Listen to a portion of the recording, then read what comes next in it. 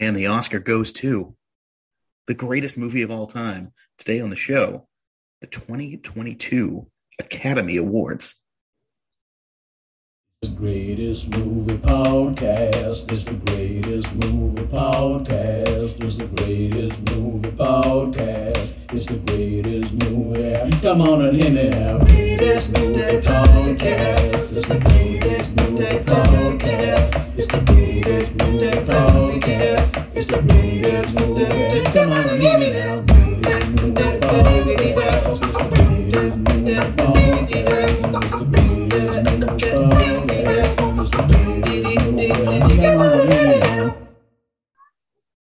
Welcome to a very special bonus episode of the Greatest Movie of All Time podcast, the show in which myself and my co-host Eric Smith normally talk about every movie ever made and discuss some of the greatest of all time, decide which one is the greatest of all time.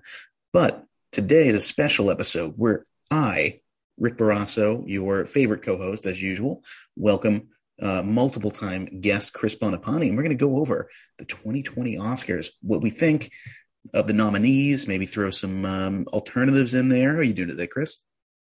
Doing excellent. Thank you for having me back. It's a pleasure to be here. Happy to have you. So let's jump right in. Now, I've had notes prepared in some of the major categories, really the ones we usually go over on the show. So let's get into it. Let's talk about sort of our major categories. I mean, as far as like the below the line ones, I think probably Dune's going to take all the like tech ones for the most part, effects ones, stuff like that. I mean, that's what happens when you go style over substance. Ooh, okay. Well, let's jump right into some of the ones that I prepared. So let's start with best. So I think we're going to go over the acting awards, directing, and then maybe give our rankings for best picture. So let's start best supporting actress. Let's go there. So the nominees: Jessie Buckley in The Lost Daughter, Ariana DeBose for West Side Story, Judi Dench in Belfast, Kirsten Dunst in Power of the Dog, Aunjanue Ellis for King Richard. So, are there any that jump out at you, good or bad? And who do you think of who should win? Who will win? Honestly, this is going to sound like I'm not using enough imagination, but I don't think Judi Dench should not win. Does that make sense? That's a nothing part, though. That's such I kind of agree, but she's just doing a character thing, and she's like unrecognizable, and she's supposed to be the heart of that story. So if they give it to Judi Dench, like late in the career, picks up this Best Supporting Actress, I get it, and I think I'm for it. So for me it's this is going to be a lightly edited episode. So if you hear some dogs or cats whining in the background, my apologies. But so I think probably for me, of the nominees, I think Ariana DeBose is going to win, and I think of the ones that I've seen, I think she will win. I've not seen The Lost Daughter. So I agree with you that she's going to win. I was just giving an honorable, shout out to Judi Dench of the nominees. I think she's got it. I think Aunjanue Ellis is my second place for this, but here's I have a few alternate nominees. I don't know if you have anything for this category. Okay. Maybe some people that are overlooked. So first, for Belfast, I don't think Judi Dench is even the right actress to be nominated. I believe her name is Catriona Balfe, who plays the mother. Yeah. I think she's excellent. I believe she's the best part of that movie by far. Yeah, she's with the exception of one person who we'll get to. Lead actress, though, right? That's the question. Would she be considered lead actress? I think I'd say lead actress. Okay. Yeah. I think my other three that I have is Léa Seydoux in The French Dispatch. Mm-hmm. I think should be considered. An interesting one is Alicia Vikander in The Green Knight, because she plays two very different roles. And that's a great idea. Yeah. So I wonder if like, can we get her in there for playing two different characters in the same movie? Yeah, I mean, I didn't think of the Green Knight, but total snub Oh yeah, everywhere. you're there. There's going to be a pattern. There's a couple of movies that got Yeah. completely snubbed in my view. They're going to come Hmm. up. And for my sort of like populist one, Florence Pugh in Black Widow. I don't think so. I think she's excellent in that. I think don't know. I can't. I can't. is there. All right, you can't get behind all. Yeah. This is not stuff that I think should be nominated. I think maybe Yeah. Okay. some different thoughts. I think even if they wanted to nominate her, I don't think she'd accept it, just because of the like you just told me I'm Best Actress in Midsommar, and now you're hitting me with the Character Acting Academy Award. Like I think almost looks like a backstep for her. So I don't know if that is. Listen, in our most recent episode on the main feed, on the main show, we just talked about a year where Al Pacino won Best Actor and was also nominated for Best Supporting. So I think you take it where you can get it. All right, yeah.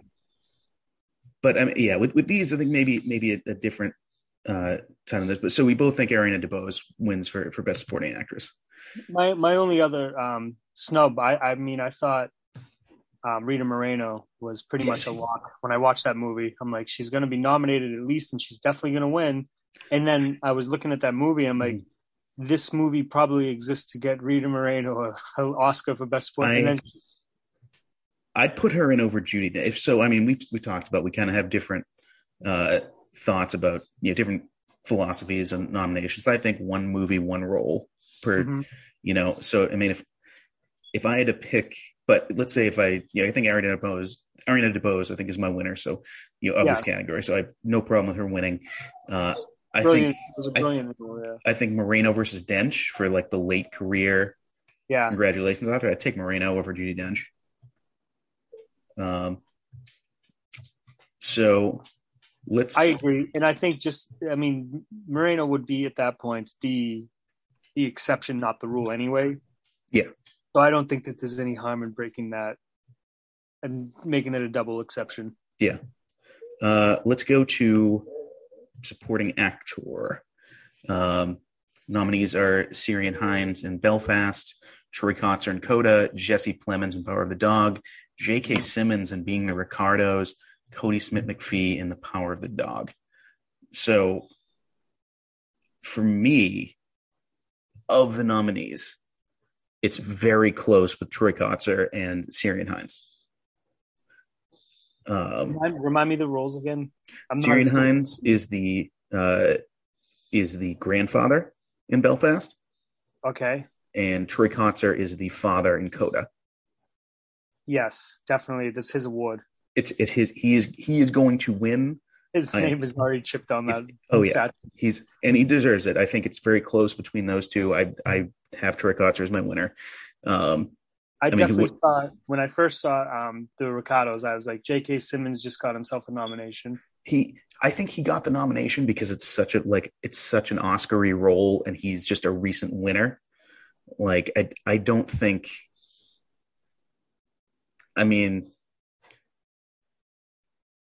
I think the other three roles are, other than the two that I really like, are very much below the top two for me. This is 100% Coda's all the way. Yeah. Yeah. I was also thinking when I watched King Richard that, Bernthal. Bernthal is on my list for alternatives. I would put Bernthal. Yeah. Bernthal will be close with Hines and Kotsur for me. His character work is just, he's getting better every role, and I already love him. Yeah. This was so against type for him. I know and then you see the end credits, how they throw in the guy he's playing, which, I know people vaguely, but I don't know the sports world like that. So then to see the role he was playing is like, that's fantastic, because that's not even him doing an impression. That's him just playing this guy. Yeah. My other considerations, Bradley Cooper in Licorice Pizza. Oh, like what are we doing not nominating him? Why not? Right. We mentioned Bernthal and King Richard. You have to really be good at what you do to steal a 3-hour movie. Yes. 3-hour movie. There's a Absolutely. lot going on in that movie. There's a lot of story. There's a lot of facets of that story, and Bradley Cooper steals it. Yeah, I agree. I think he might be my winner overall. Benicio del Toro in The French Dispatch for me was excellent. Although I see why that wasn't nominated because it's very reserved for him. I'm going to tell you, I feel like you really like The French Dispatch. I do. I do. Not You're gonna maniacal about it. I get why people wouldn't like it. I get why it wouldn't work for people, but I liked it and I think it worked. But I just think at where I watched it in the positioning, and I watch the Oscar movies every year. Yeah. And as I was going through them, it was one of the ones that was out earlier, and in the positioning of it, I wasn't enthralled by it. Yeah, I totally get that because it's super Wes Anderson-y. So some others to chew on. Again, I'm gonna maybe throw in some populist ones here or there, Marvel ones. I mean, read into it. Andrew Garfield and Spider-Man. See, I like the idea of going Spider-Man, but I'm not sure Andrew Garfield's the one. I also have possibly Willem Dafoe in Spider-Man. Now you're onto something. Yeah. And how about another Marvel movie that's not going to get mentioned really? How about Tony Leung in Shang-Chi? So Shang-Chi is also one of those ones that I watched it pretty early on, and I didn't feel like there was an Oscar. It's a good movie. Yeah. But I think he plays the Mandarin, he plays the father, Tony Leung. Right. And I think that's something. I mean, that was such a great role and it's kind of forgotten. But yeah, if you're going populist, Willem Dafoe, I think you nailed it. Okay. All right. So, Best Actress. This is kind of a weird category. I've only seen 2 of the movies, but it's Jessica Chastain, The Eyes of Tammy Faye, Olivia Colman, The Lost Daughter, Penelope Cruz in Parallel Mothers, Nicole Kidman being the Ricardos, Kristen Stewart in Spencer. Only seen of these being the Ricardos and Spencer. Of those 2, I would say Kristen Stewart I would choose, but I'm not an authority on these movies so much. I mean, what are you thinking? I'm blown away by this field either. Yeah. I definitely like all these roles, and I think Nicole Kidman's going to win. So smart money on who he's going to win is probably Chastain. Oh, off the historical. Yeah, because I didn't do any research as to who's won what critic awards and what union awards. I didn't look into that. Just your opinion. Just from judging the rules, I think Nicole Kidman had it, and I know the Academy used to love her, but maybe they've cooled on her. And this is really her first Oscar role in a long time. Yeah, Being the Ricardos is a movie I really wanted to be better. I really wanted to like it more. Yeah, it was just. I think at this point in his career, he's got a lot of good things going. He's got a lot of good work coming out writing wise. Yeah, but it's also kind of like the runaway success it needs sometimes that producer to kind of reel in some scripts. And I think that was being the Ricardo's problem. Yeah, was the but script. You can very much tell that it got 3 acting nominations and not a directing or writing nomination. Exactly. And not Best Picture either. But for this category, movies about Hollywood, so you really need to, that's one they're going to throw the award. It's crazy that the I Love Lucy writers' room sounded just like writing on the West Wing. It's crazy. Yeah. So, but to me, this category is one of the more blatant snubs. Alana Haim and Licorice Pizza should be the front runner. Yes. I also feel like the young woman, I don't have the name off the top of my head, the young lady who was in King Richard, who played Serena Williams. But Serena, okay. Venus Williams, the older one. Yeah, the one who played Venus Williams did a phenomenal job. And me and you agree on the thing about child actresses. And I was with that girl, and I believed her from age 14 through 22. Yeah, right. She was excellent. King Richard's movie we'll talk about, I liked it more than I thought I would like it. Good. And it's entirely up to the performances. Speaking of which, Best Actor. Nominees are Javier Bardem in Being the Ricardos, Benedict Cumberbatch in The Power of the Dog, Andrew Garfield in Tick, Tick, Boom, Will Smith in King Richard, and Denzel Washington in The Tragedy of Macbeth. I've not seen Tick, Tick, Boom or Tragedy of Macbeth, but I think Will Smith, of the three performances I've seen, Will Smith takes it, and and it deservedly so. I think Will Smith deserves it. I think Denzel wins it. You think Denzel wins it? Okay. That would be an upset. I guess so on the smart money, but just looking at the historicity of Denzel playing this role on Broadway, originating it in this production on Broadway, doing it on the big screen with an actress who you look at them on paper like, oh, I wonder if they'll pair well together. And then you see the brilliance of the performance in the film, and it's Denzel Washington also. I hope Will Smith wins it, because not to take anything from what Denzel does and how brilliant he is, I just think Will Smith worked harder for it at this point. Yeah, no, and that's a great role, and I'm sure they're really anxious to give Will Smith an award and have a big actor come up on stage. So I think he wins it. I also think Benedict would win it too. I think if anyone else is going to win it, it'll probably be him, but it really depends on how the Academy's feeling about Power of the Dog right now. So here's some alternatives to chew on. Cooper Hoffman, Licorice Pizza, definitely should have been considered, I feel like. So I feel like he was very brilliant, and it's just so natural for him, the family he comes from, the prestige of his family, growing up around all these brilliant people, including, PTA. Right. But I feel like that's the old one you guys talk about on the main show. Yeah, they'll get him next time, Get him next time, yeah. I'm surprised that Timothy Chalamet in Dune, easy for me to say, Timothy Chalamet in Dune, I'm surprised he wasn't nominated here. Well, you're a big Chalamet guy. I'm a Chalamet guy. I know this. I don't think he deserved nomination. I was actually annoyed with that performance and character. Interesting. Okay. Yeah, I didn't like that movie. You'll see later. We'll see when we get to rankings. This is another one. Here's again a populist one to chew on. That I don't think the movie was great, but this guy is always great in the role. How about Daniel Craig in No Time to Die? And I know they'll never nominate James Bond. I know they never will. But I think that's kind of an underappreciated performance. Isn't he now playing the role of Macbeth on Broadway? Isn't he now in that production as Macbeth? I think I don't know, but I'm very interested in that if that's the case. I believe he is now in the role that Denzel's nominated for the movie version of the 2005 adaptation of. Interesting. Yeah, and I agree. He's brilliant. And his Bond is second to one, in my opinion. Right.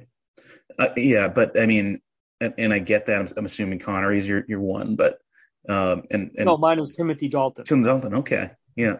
No, it's Connery. Yeah, but I mean it's a very different role from Connery, and I think yeah, definitely, yeah. But I think he maybe deserves a little bit more love than he's gotten here. And then honestly, my winner, Dev Patel in The Green Knight.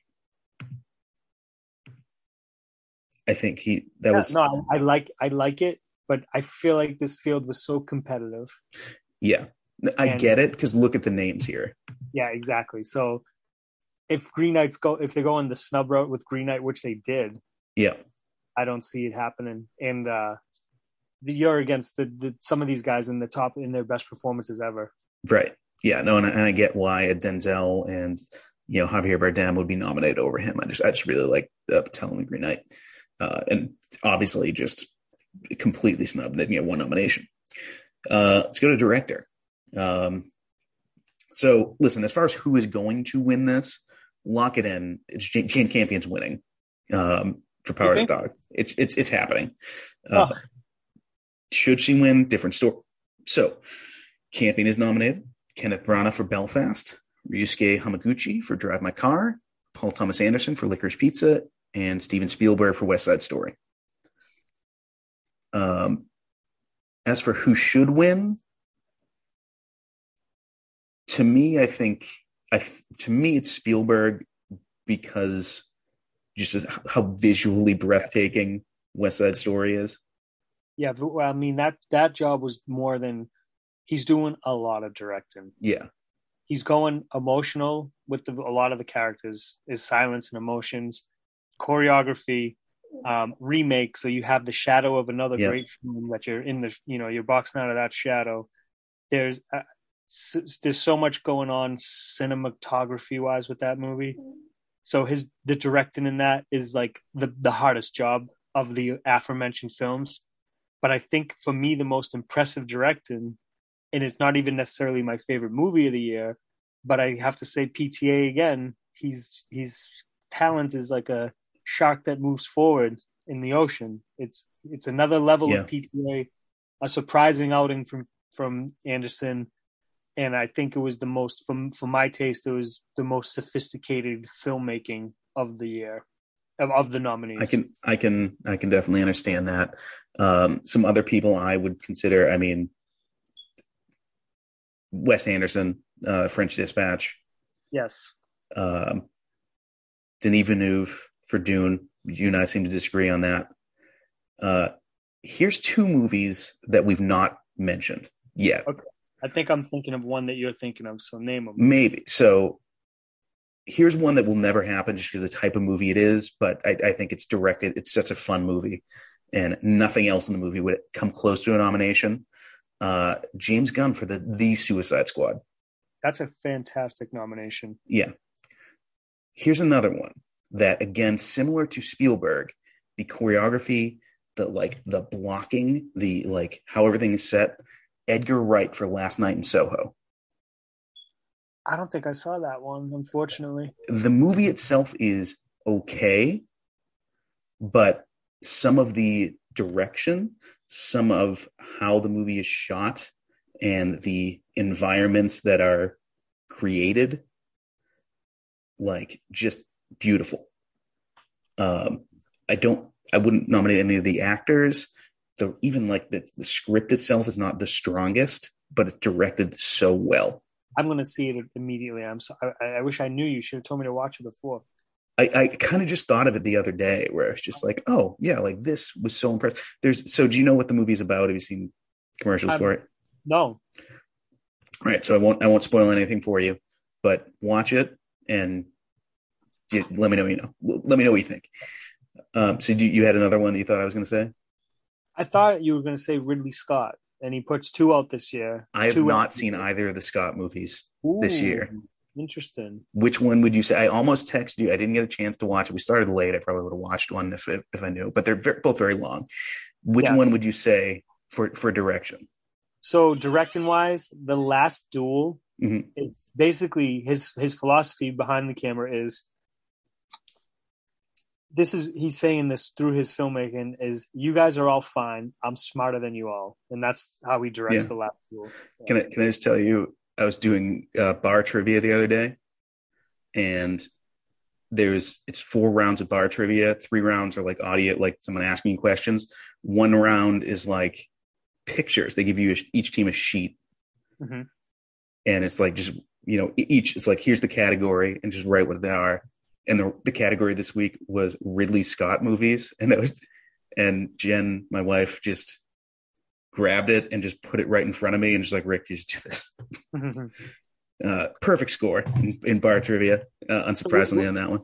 I'm curious to know, what are some of the Ridley Scott movies that the guy doing trivia thinks everyone should know? I can't remember all 10. Gladiator. There was 10. Dude. That's Blade Runner, Gladiator, Thelma and Louise. A semi-pro fucking bar league. The one that almost tripped me up that I had to search for, in my head, was Matchstick Men. Wow, I didn't even realize that was a Ridley Scott movie. His career is outrageous. Yeah, House of Gucci was on there. The Ridley Scott canon of great movies. He's fucking hilarious in some ways. Look at his canon and some of his philosophy behind the camera, and you're like, this guy must just be so fun to hang out with and get drunk with, because he's got that kind of old school.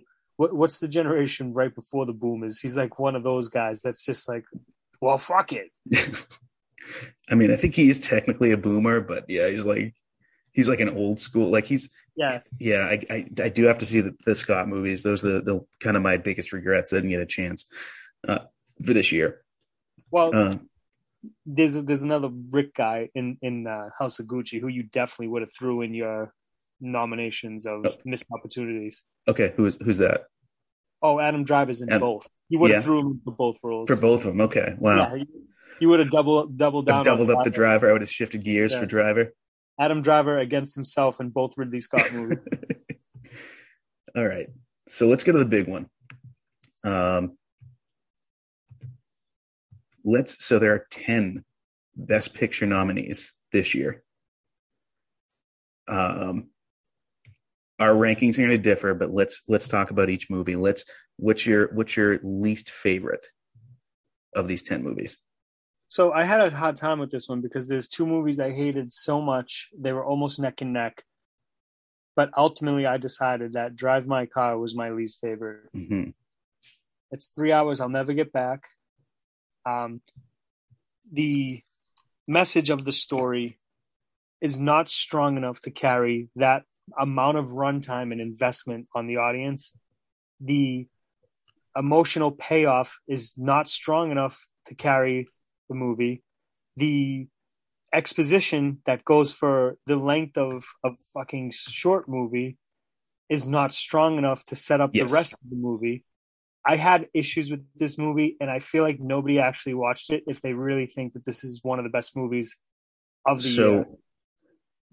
If this movie was 2 hours and 10 minutes long, I would have loved it. Would have absolutely loved it. But it's not. It's 3 hours long. And that's a problem. We'll get to more of my thoughts when we get to my ranking. I have it a bit higher than you.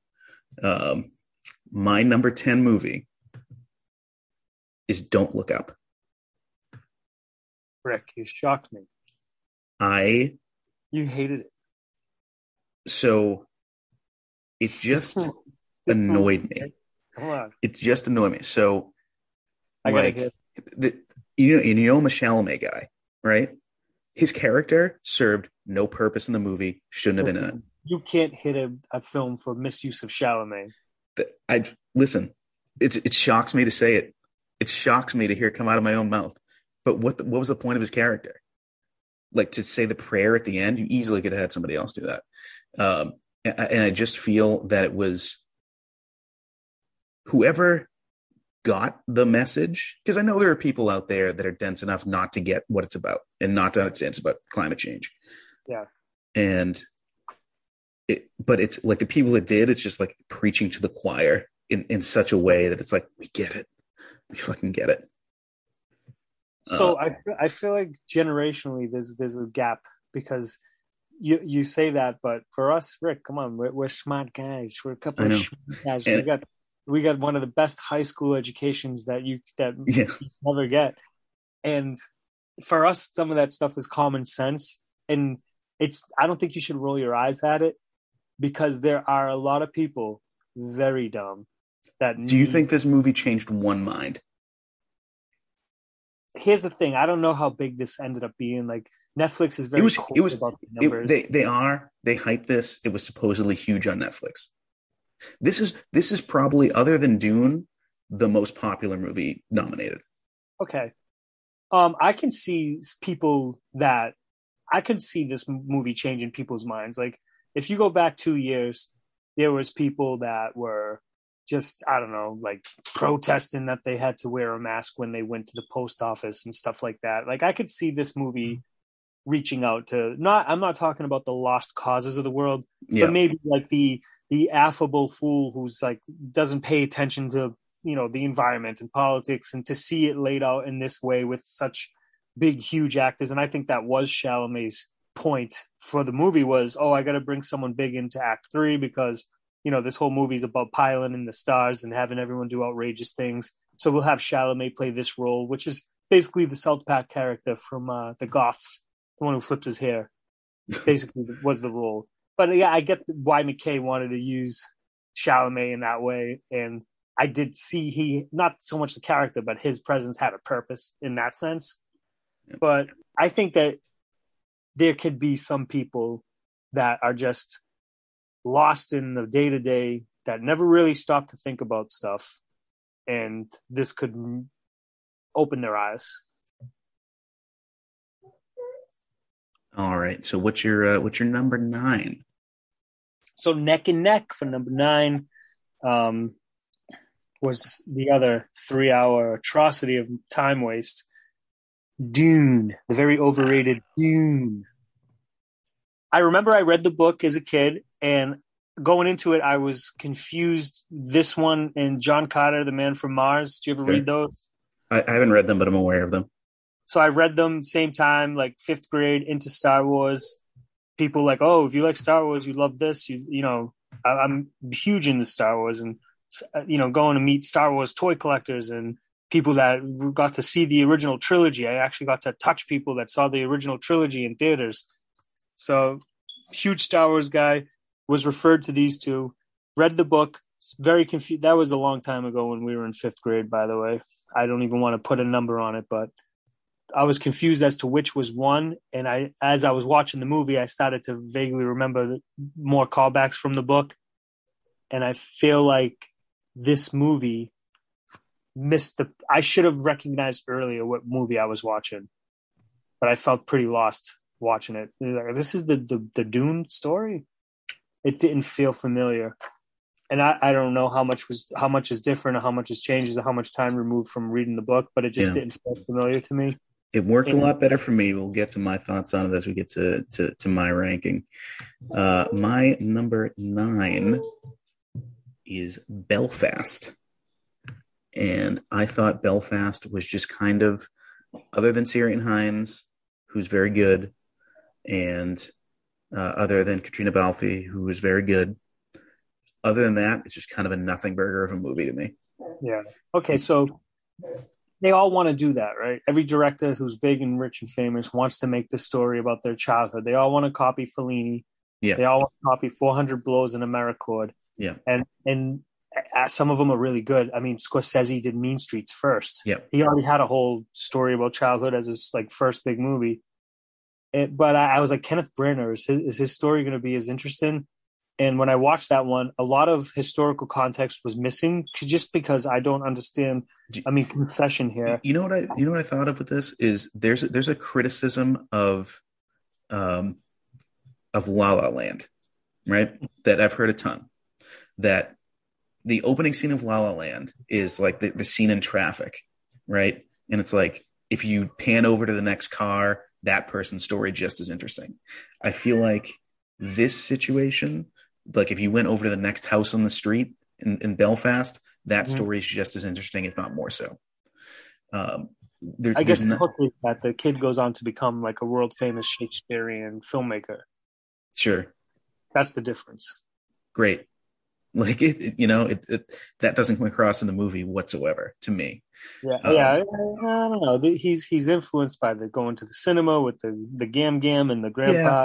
There's the cardinal sin a movie can make a lot of times for me is make me want to watch another movie. Yeah. And this one, it's like there's multiple movies in this. It's like, oh, I'd rather be watching that movie right now. Yeah, especially when that Chitty Chitty Bang Bang scene comes on in like 4K high def. You're like, oh, I got to rewatch that. Sure. It's yeah. All right. So what's your number 8? So as far as we are in the list, we're past the point of like super low opinions. So my first 2 movies I put in like on a scale from 1 to 10, I put in the teens. This one's a little bit better of a film, but I am definitely not crazy about it. Power of the Dog. Mm-hmm. I felt like the first 2 acts of this movie, actually it's a 5-act thing.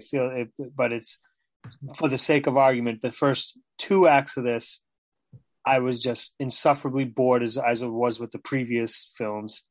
I think they clean it up and get I think the 3rd act finishes strong. Yeah. But by the time it finishes strong, I already don't care about this movie. And I know everyone's got their opinions and everyone's supposed to be on the right opinion versus the wrong opinion. But I think I agree with Sam Elliott on this. And I was getting like big Karen vibes off this off just watching this movie and like what it's about and how she's conveying it. And then, the controversy happens when she's on stage and she's accepting an award and she's throwing other people under the bus because they don't play against the boys. But their movie was nominated against the boys too. That's why I just don't understand that entire thing. And when she said one of the other inciting things about that comment is the last time she was like had a movie, the piano that was eligible against the boys, it was the fucking movie. It was fucking Schindler's List year, Yeah. Like you're not just playing against the boys. You're playing against Steven Spielberg making Schindler's List, which is a movie we'll be watching way more into the future than the fucking Power of the Dog. Yeah. I think this is a year where I think we're going to be whatever wins, because there's really two movies that could win, and Power of the Dog's one of them. We're going to look back and go, that one this year? That like there was no better like. And I think it should have won in 2005 when it was Brokeback Mountain, which is a leaps and stars better movie. Yeah. It kind of rings that bell again. Like, remember this? It's like almost a remake in some ways of Brokeback Mountain. It's like the dark side of Brokeback Mountain. Like, and it's, again, this is that to me, and we'll get to my thoughts more, but when we get to it, I liked it a little bit more than you, but not much more than you. So my number 8 is Nightmare Alley. And this is a movie where there are things I appreciate about it. I like the carnival setting and like the carny aesthetic.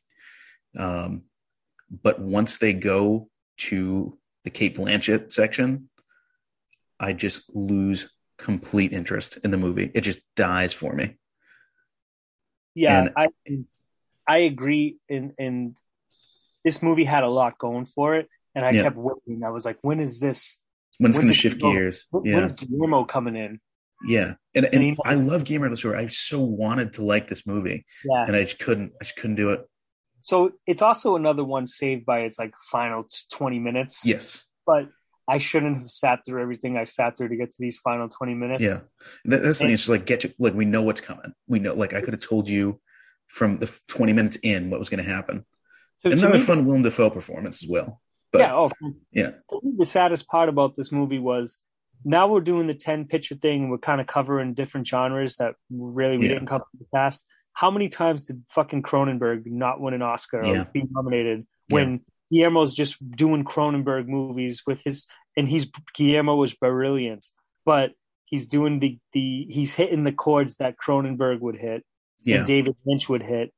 And this one falls so short of that. I mean, the genre that they do is like gothic horror, mystery, sci-fi. Yeah. It's such an amalgamation of interest. Did this movie keep The Green Knight from being nominated? Is that the spot that The Green Knight would have been in? So visually, another one like you talked about it with Dune. I think this was more beautiful than Dune. I think it was a better movie than Dune. Everyone talks about the beauty of Dune. Visually beautiful. Visually interesting. It is very beautiful. I'd say Dune has a top in that category for me, but I get where you're coming from. All right, let's move on. Your number 7. All right, well, so that's my movie, Nightmare Alley. That's my next one. Okay, so we just talked about that. My number 7 is Drive My Car, and so here's the thing. This is actually similar to my thoughts on Nightmare Alley, where there are a lot of things I like about it, but there are big sections that just don't work for me. Mm-hmm. The first 40 minutes, like I texted you when the credits came in at minute 40, like how dare this fucking movie do this to me? And I texted you back. I said, I think this is where everyone tuned out and thought the fucking movie was over. He's like, oh, great. That piece of shit's over. We can give it an Oscar now. I actually do like the stuff with the play. But then once the younger actor is arrested, the movie just kind of like flutters off. Like I'm not interested in the main relationship in the movie with him and the driver. It doesn't work for me.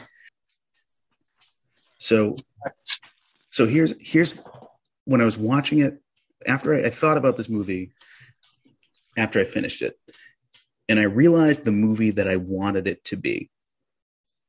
The movie I wanted it to be was Synecdoche, New York, where this guy loses himself completely in his work to get over his issues.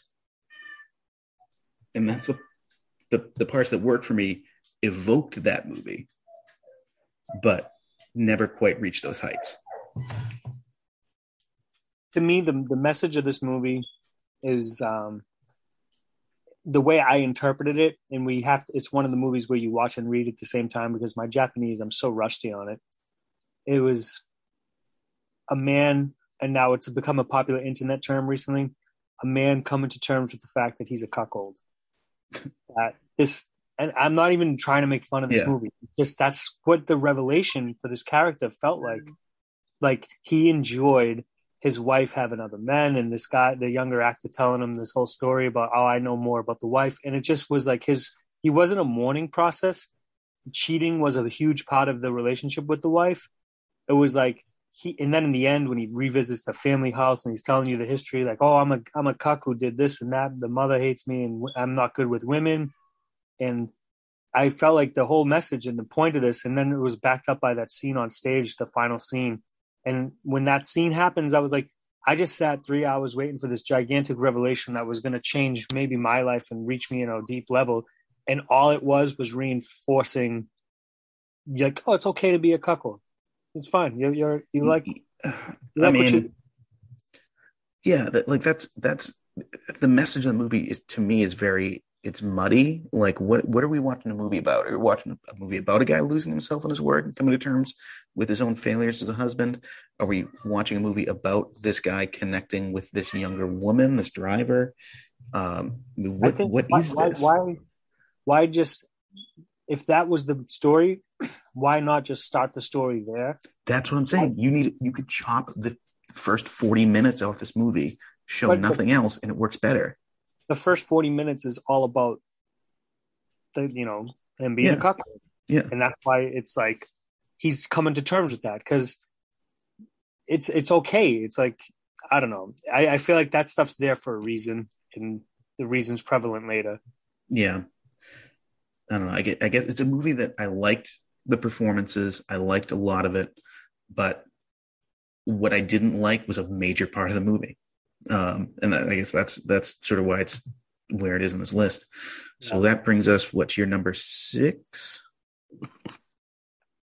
Okay, where we at? Let me see this thing. Belfast. Okay. Coming in, Belfast. Another one, like, yeah, sure, it's an Oscar movie. Sure, nominated. Love black and white cinematography. Don't fully understand Irish politics. Talk to some of my Irish friends to get the introspective on it. Yeah, fine. It's a fine movie. Judi Dench, some good performances. Checks all the boxes. Typical Oscar movie. Safe. Yeah. Belfast, just like it is. That, to me, there's not a whole lot special about it. My number 6 is Power of the Dog. And I think this is a movie where it has some good performances. I think the end works very well. But what I think would have made this movie better is it needs to be a little less prestige-y and a little more fun and a little more schlocky. If you make this movie and bill it as like this evil cowboy is trying to mess with this like Norman Bates type character and make it kind of a horror movie, to me, it works a lot better.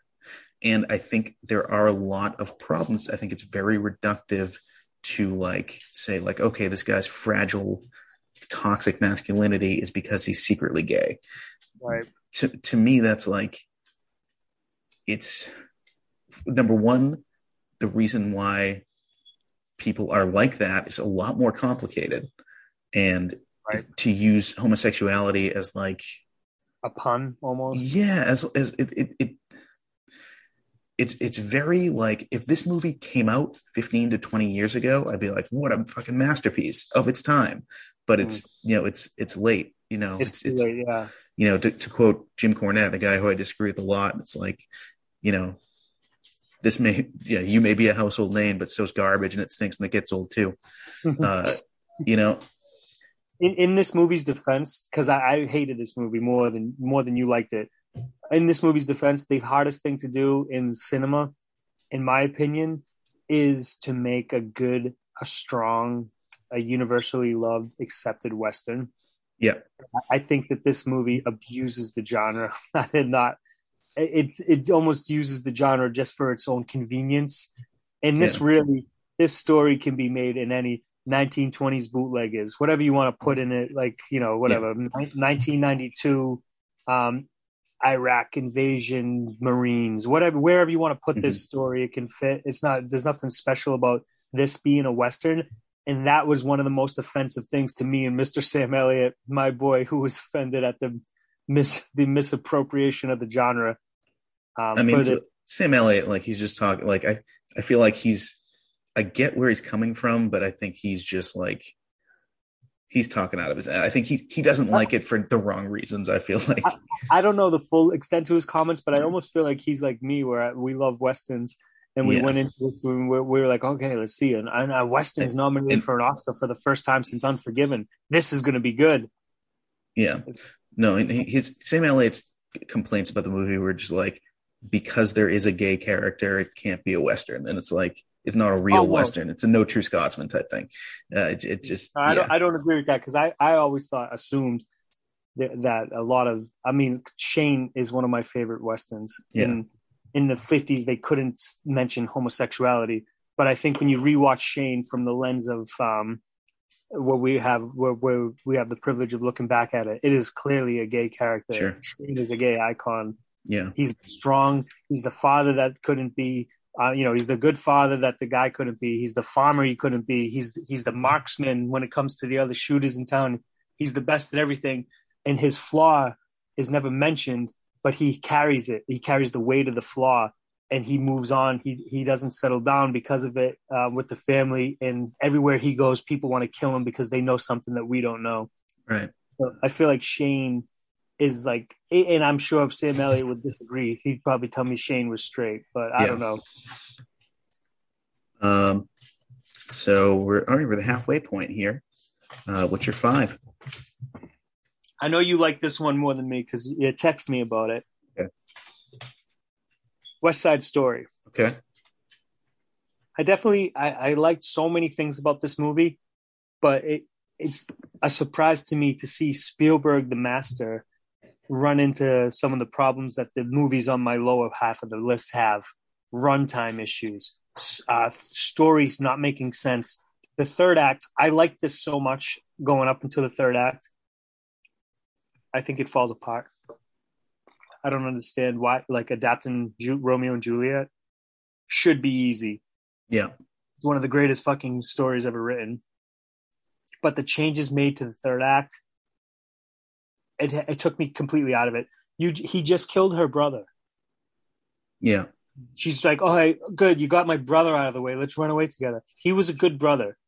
He's portrayed in a positive light, almost to be safely inoffensive to anyone who might say they portrayed him as an asshole. People would complain. In the same way, and like it's to me, it's and I, I've had this thought before. It's strange that they teach Romeo and Juliet to high school kids, because basically it's like the whole point of that story is like, kids your age are fucking stupid, right? Like, and when you learn about it at that age, you don't have the,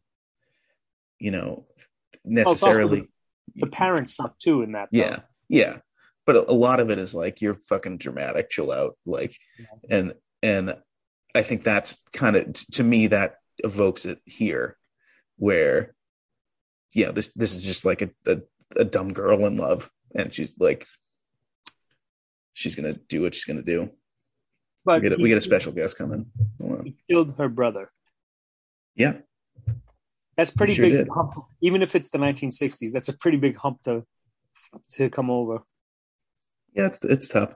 But I mean, the things I like about the movie outweigh it for me.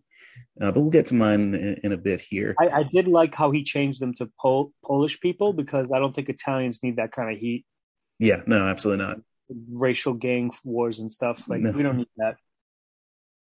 We don't. We're staying out of it at this point. Everybody knows the Polish were the ones who terrorized New York for all these centuries. Yeah, I did like that it was just like the Jets were just like white people. Like that's It's not, Nice change, Spielberg. yeah. Uh, so my number 5 is King Richard. And this is a movie where I think it's the movie itself is like, yeah, the story of the movie is like very by the numbers, inspirational story, but Will Smith's performance, like so many of the performances elevate this movie. And this is one where I was like kind of dreading watching it. I was like, oh, this is going to be just Oscar bait bullshit. And I was like, oh no, I'm surprised. I enjoyed this one a lot. And it very much hinges on Will Smith's performance because, Richard Williams is a guy who it's difficult to thread that needle of like likable and unlikable, and he does it well. And that's why he's going to win Best Actor, I think. So let's go your 4th place movie. So now we're into, so number 5 was where like movies I actually liked, like truly liked started. Yep. I agree. Now we're into, if it was the old Academy way, these are the 4 contenders for me. Yep. I have Coda, number 4. And probably the reasons that you interpreted King Richard were the reasons how I interpreted Coda is like, as it's a nice movie. It's a family movie, but does Rookie of the Year, does family movies, are they the best picture of the year? I don't think so. It has a lot going for it, and it's authenticity and uniqueness. It's a very unique, you're not going to see this movie like with this kind of authenticity and the way they shot it, the character actors they used. So overall, a fun experience. And definitely when you start marathoning these types of movies where like 4 out of 5 are 3+ hours, it's a break from the pack. Yeah. No, and you can really notice good choices being made for this one. Yeah. Versus some of the other ones where we talked about how they just, I don't know how they made certain decisions for some of these movies, but this one was like very tightly constructed. Yeah.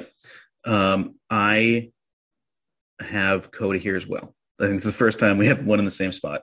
I know we've been ping ponging. We've been all over the place. I think we probably have one other one in the same spot. And if you've paid attention, you probably know what it is. But maybe not. Maybe not. I don't think. You don't think so? You think so? Okay. Yeah. So Coda, it's again something. And I texted you that where I was just like, like I like this movie, but I wonder how much of it is just because it's not a 2.5 to 3 hour fucking slog. Exactly. But we saw this in theaters, when it came out.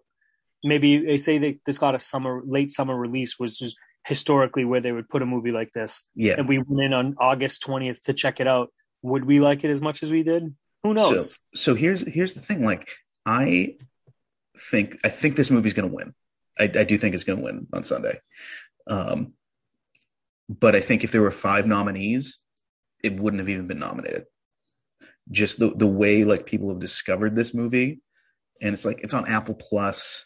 It's it's kind of like it's not something people would seek out necessarily, but it's just like a charming movie, And this is where I would say like 5 and above are movies that I would say I like these movies. If I saw these on TV, I'd watch it. So I'm kind of there as well. So we are to the metal platform. What's your number 3? Might surprise you. Okay. Licorice Pizza. Interesting. Okay. And the reason I say might surprise you is because I respected every technical, brilliant thing that this movie does. And I liked all of the segments, and I liked all of the character roles, the revolving door of character acting, and I loved the main acting.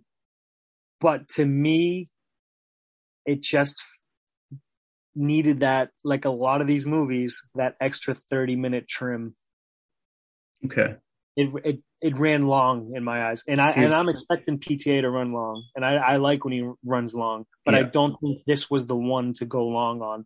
I think this should have been his reformatting of the genre like he did before. He's reformatted the genre with some of the other films, the big ones, when he had the stint of the big films, and I just feel like it ran a little long. Okay. My number three, my bronze medal here is West Side Story. And I think it's just brilliantly directed. And that does so much for me, for my enjoyment of it. I think there are some great performances in it. The thing that doesn't honestly bring it higher is I don't think the two leads are great. That's a great point. We didn't talk about that Yeah. yet, but I agree totally. Yeah. Like everybody else in the movie is like incredible.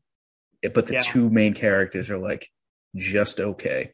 He's almost just Baby Driver is at the point of annoying, though. I wouldn't even say he's the okay here. Well, he's also, you know, the controversy. So here's my thought on like the controversy where the Rachel Ziegler was not nominated or is not invited to the actual Academy. I don't know if you've heard the story.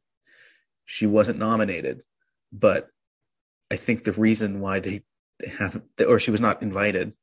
I think the reason is because our main character here, is not vaccinated, and they didn't want to invite him. So they were like, we can't invite anybody from the cast. And then she made us think about it. That's just this. Going back to the theme of Romeo and Juliet being about people that are so young and stupid. Yeah. This true life story mirrors that message. Yeah, sure does. Does. I just had a thought that I think I should clear up real quick. It's a little bit of a sidebar. Okay. I know you and Derek talk about the Academy rules a lot on the show. Yeah. So you do join the voting body when a film you're in gets nominated for an Oscar. Okay. So even if, like, when I used to meet a lot of these AMPUS people, even if it was a student film, which is a category that's been done away with, but in the 70s was popular because of, obviously Coppola, etc. A student film from 1978, if they worked in the crew, they still have voting power in the Academy. Yeah. So this movie, these people are voters now for life. Yeah. Everyone, just like anything nominated. And I feel like that's how Dune got nominated, because he has such giant films, and he has everyone's like, all right, I'm in the Academy now because I was in a Villanova film, so let's just vote for his stuff. No, so I think so. We'll get to my Dune thoughts in a second, but I think we're at your number 2 here, your silver medal. Almost in polar opposite of you. Don't Look Up. Okay. I really liked this movie. I thought it was funny. I obviously I had issue with some of like the pandering, but McKay, he's like, we get some thunder here, so if anybody's hearing it, we're all okay. There's a hurricane coming through. But yeah, there's like McKay doing his pandering, but I feel like this movie is the most digestible film, like out of the whole nominees. You could sit down and watch this movie. It's fun. It's funny, driven by just sarcasm. It's so sarcastic. And, where we're from, people around here, they like that. They like to just, the word idiot gets overused where we're from. Everyone's an idiot. You're always giving lectures and speeches and confrontations. And I think this movie is that. Is a confrontation to the masses.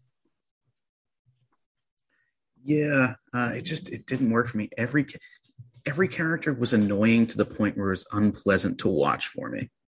I think that's like satire, though, right? Sure, but that works very well. And again, I hate to say this is a very common like criticism of the movie, but it's like it would work better as a 10-minute Saturday Night Live skit or sketch, like than it does as a 2-hour movie. But isn't his gimmick that he does 10-minute Saturday Night Live skits as like really well crafted comedies? Sure, but this one I don't think was super well crafted. It was very like, and I like Jennifer Lawrence a lot, but it takes a lot for me to be like, I'm done with Jennifer Lawrence on my screen right now. And I get that that's the point of her characters. Like everyone finds her annoying, but maybe this is just my brother coming out in me. It's like, who am I rooting for in this movie? Like it's like you're rooting for the comet. Pretty much. Exactly. So my number 2 is Dune. And it obviously worked a lot better for me than it did for you. I think it is, and we're gonna, I'll be brief on this because we do have a Dune episode coming up in a couple of months. I think, to me, the world building is excellent. I think it is visually stunning to look at. It was beautiful. This is the only one that I think I saw big. So maybe that's influencing. Maybe that's influencing me. Should have what we saw big, because that's a good point. Yeah. This is the only one I saw on the big screen. So maybe it just overwhelmed me in ways that, if I saw Belfast in a theater, maybe it would have overtaken me and I would have been charmed by it. If I saw Drive My Car in a theater, I would have just absolutely hated my life. Yeah. So this is a movie where I think it is a lot about potential, and the potential of Paul, Timothée Chalamet's character, in how can I do good, but how can I do good in the right way? How can I hurt the least amount of people? And that is something that sort of struck a chord for me. And we've had, sort of conversations about this. I'm sure I've had a conversation with a lot of my friends. For me, it's like the two sides of my family are very different. Mm-hmm. And maybe that I kind of, I really jibed with that character of being like, okay, like I have this influence and I have this influence. How can I turn this into something that makes sense for me? And I mean, the character design, second to none this year, I feel like. You have Stellan Skarsgård coming in as like, this bizarre looking creature. I almost wish we saw it together, because I did not get any of this. Well, that's the thing. So Paul is having these visions, right? And in some of the visions, he's like the God Emperor, right? And he's lording over like the entire universe. In other visions, his entire family is dead. So he's trying to get what he wants, but not become a monster in doing it.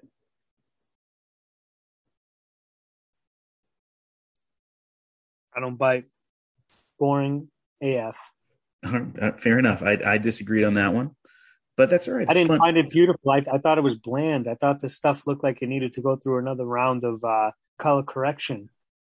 Interesting. Exotic locations and everything looks so flat and dull. Well, I must say I do disagree with that, but you know what? I don't want to spend too much time on Dune, like I said, because we have a whole episode coming out about it. Yeah, true. It's funny because we have this Don't Look Up and Dune are like almost swapped on our list. Yeah, almost. Yeah. So what's your? Your number one, King Richard? Is that the one? Process of Elimination. Yeah. Is King Richard. Here's why. Yeah. Out of all these movies, in the emotional investment of what they're asking for us, King Richard's the only one that made my face wet. Okay. And I've considered this year to be a weak year for movies, because usually when I watch all the Oscar movies, 9 out of 10 I'm like, oh, geez, I love that. And for I think it was a good year for movies. I don't think it was a great year for Oscar movies. Good point. Exactly. Yeah. From this list, usually I'm enthralled by 9 out of 10. And there's that one that you're like, how the hell did that get nominated? Yeah. But this year, I was like, half of them, I was like, how the fuck did these get nominated? And King Richard, I got it. Mm-hmm. Of course, they're playing a familiar chord, but they're also doing it so in a I don't want to say a new audience, but they're doing it for a different audience. Yeah. We got Rocky.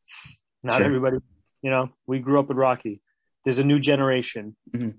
And again, I like King Richard. I enjoy it a lot. I think this to me, the story is basic, but that's not necessarily a bad thing. And that was one of the things that impressed me about it was the basic story being turned into such. There's a lot of conflict in this film. Such a well-crafted film. Yeah. I know So how this movie ends. yeah, I know these women, but the way they had the tug of war with the identity of the family, the ego of the father, the hopes of the future that we all go through, right? Doesn't everybody have yeah, these same issues within their household? And I just found it to be universally appealing, emotionally satisfying. It was of the movies. It's besides Kodo, it's another softer themed movie. I just think this one was crafted better than that one sure. in that case. So by process of elimination, my number one is Licorice Pizza. To me, it's a movie. So listen, you're more of like a craft guy, I feel like, and I'm as far as like judging these movies, and of course, like everything's important, to everybody, but in different percentages.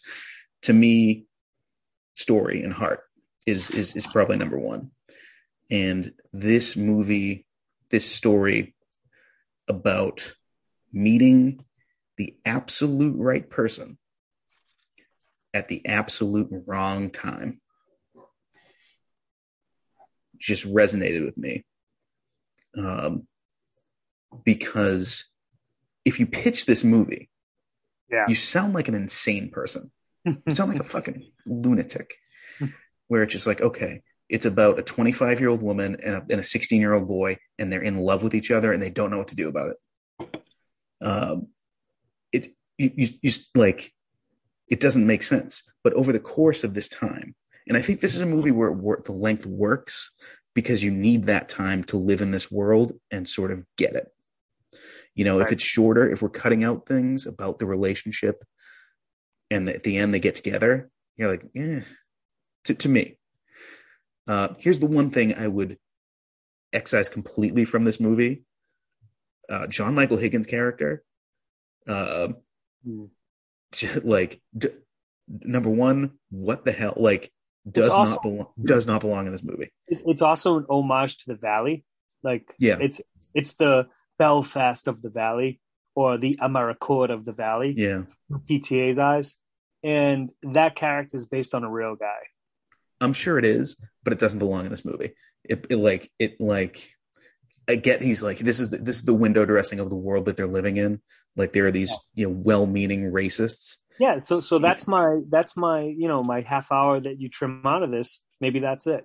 But he's in like two scenes. He's not in as much as you think, but I mean it takes 5 minutes off the movie, so that's big. But yeah, the character doesn't really contribute to the story all that much, at least his like racist weird tangents. Yeah, I actually, so much of the movie upstages that stuff that I forgot that stuff was in the movie. It kind of like, and in a world where it's like it's tough to be an Asian American right now, it really like it bugged me. It call me like Princess and the Pea or whatever, but it really kind of stuck in my craw. I'm glad we like in the the linear story, we moved on from it quickly, because I remember also seeing it and being like, what the fuck is this? What is this? Yeah. You get Sean Penn on the motorcycle and you kind of forget about it. Yeah. But I other than that, I really love this movie. This is something we're going to look back at. Yeah. I agree with, as a movie, standout individual as a movie. I just am putting it up against his other films. Sure, but that's not fair. You have to put it against the crop of this year's movie, and I think this is one of those years we're going to look back, and I think Coda is going to win, and we're going to look back and Coda's good. We both have a number 4. It's the one that we both had in common. We're both like, we like it, but it's not one of the top 3 movies of the year. Mm-hmm. I think this is going to be, so we're going to look back and we're going to think, why didn't Licorice Pizza win? Or depending on how the rest of the series goes, and be like, it's weird that Dune didn't win. And I didn't love it, but like, I think this, of all the movies that are nominated, Dune certainly has the best chance to be like, this is a like beloved classic of beginning of a series. And then it's like, why didn't we award that? But we'll see. That's up in the air. That depends on how the rest of the series goes. Well, if that's the perspective, Lord of the Rings, The Fellowship was the best one, and Yeah. Return of the King wins the Oscar. But also, I didn't like how they called it Part One. Called their shot. Didn't like it. Yeah. I mean, I was just let me watch the movie. Don't make me be thinking about the sequel. Like world building. Fine, it was strong in a sense, but that's like too much. Like, all right, this is part one. Don't get too invested because there's more. You're only going to see half the story ever right now. I get that. I hear you on that, and I can't argue against that. It's like not necessarily a complete story, but I would say Fellowship's not a complete story either. And if you go back to that year, Fellowship should have won. But the way the film is, it is. I agree that when it comes to the books, definitely. But the way that Fellowship, the movie, those theatrical versions, I kind of feel like it's a more complete film than Dune Part One was. Sure. I mean, Dune Part One just ends at some point. Sure. There's no logical endpoint, and it's just like, okay, well, now we're done here. We'll see you guys next year. Yeah. So there's three movies that absolutely should have been nominated, and it's unforgivable to me that these movies were not nominated, because I think these potentially are like three of the top 5 movies of the year. All right, let's hear them. We've disagreed on this one. The French Dispatch. I get that one. I get why people wouldn't have it up there, because it's so Wes Anderson. Well, I mean, for directing, definitely. You had it up for a bunch of acting noms. I did. Yeah. I mean, if I had it for two, I believe. And it's the, and you could make a case for other actors in here as well. But those performances really stuck out to me. Spider-Man. Yes. What do we do? What are we doing? Like, let's not over fucking think this. I agree. Let's come on. I mean, Dune was taking Spider-Man's slot. That's true. And this is, I think having a slot like that is dumb, because I think, and I bring that up. And the Green Knight's the other one I think should be nominated as well. And when I saw Endgame, I said to myself, I will never see something like this again. Yeah. And when I saw Spider-Man, I said, I will never see something like this again. Yeah. Completely, as much as pandering and all that stuff that it does, like, to the fans, it is completely unique that you will never see that again. Well, here's the thing. That's like, when you boil down what is a movie trying to do? And every movie's trying to do a little something different. But if you boil it down, one sentence, like what a movie tries to do, a movie tries to make you feel something. Mm-hmm. And it could be, very wistful, like I would say French Dispatches. It could be like contemplative, like The Green Knight made me feel, and Spider-Man just made you feel good. And then it made you feel bad. Mm-hmm. And then it made you feel great. And then it made you feel terrible. And the fact that we're kind of looking at it as like, this is just a Marvel movie. I get it. I get it. And I get why people look at it and say, oh, this is just another one of these. But I don't agree with that. I agree. And I think we've come so far from when the original Spider-Man franchise had its run that it could have been somewhat of a makeup call for like the Tobey Maguire movies, because clearly if you think of 2002 in films, you're thinking of Spider-Man. It has stood the test of time, visually and storytelling wise. And Spider-Man 2 is almost so good to the point where it's like the new Return of the Jedi, in the sense that a lot of these later films of comic book genre, big budget genre, try to emulate the formula of those first two, like, how they did with Star Wars from the 80s so many years later. And it could have been an homage, a makeup call for like, we used to do 5 films and they were always super serious back then. Now we have 10, and now we have a slot where Black Panther and, Dune can come in and get a nomination.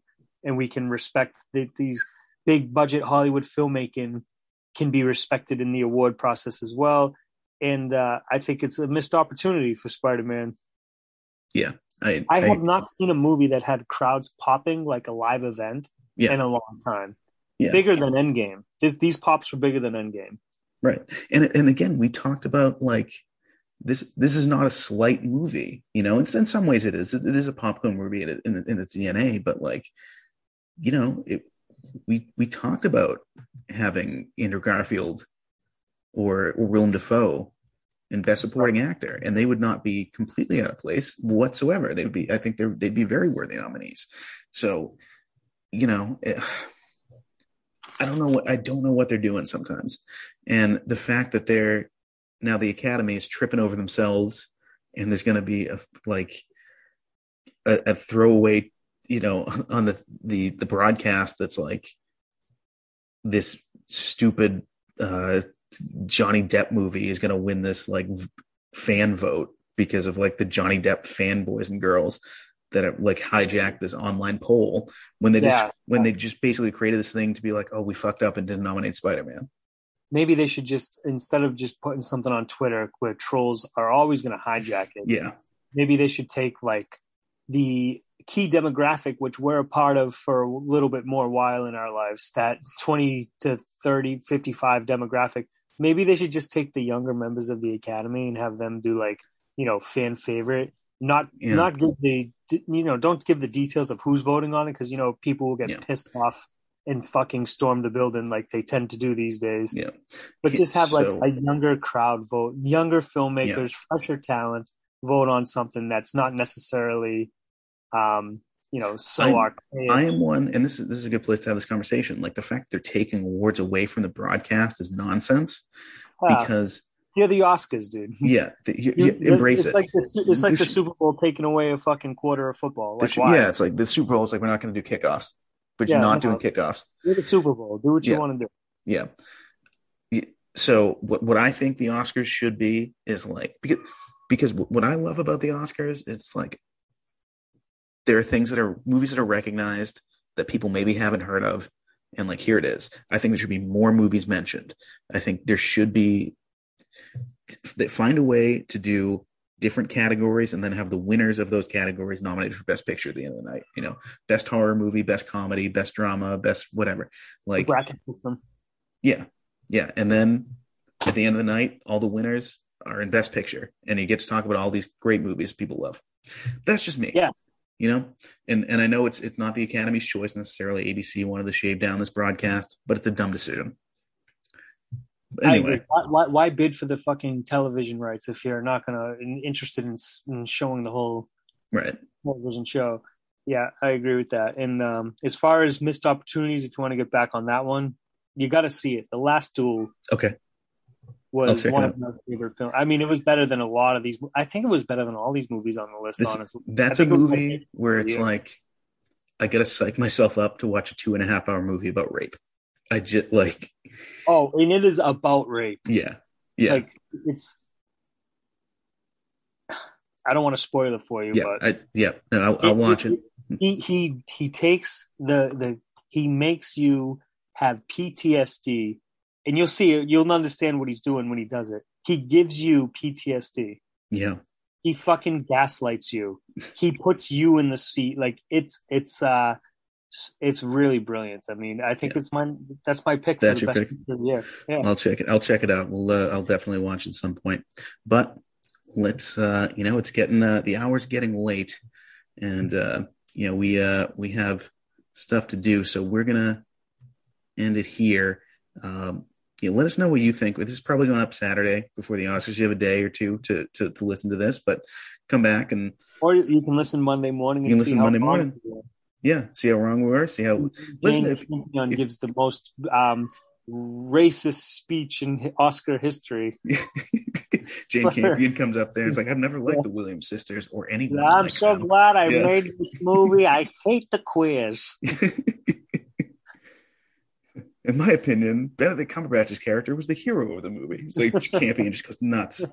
Yeah. What the She's hell? off the rails, all coked out, just AMS. she just like unscrews like her necklace and just snorts a bunch of cocaine. She's like, what, Jane Campion, what are you doing? Did I ever tell you how much poor people piss me off? She's just like the giant hook. The Apollo hook comes out and she's like, no, I got more to say about minority. John Michael Higgins, you're my guy.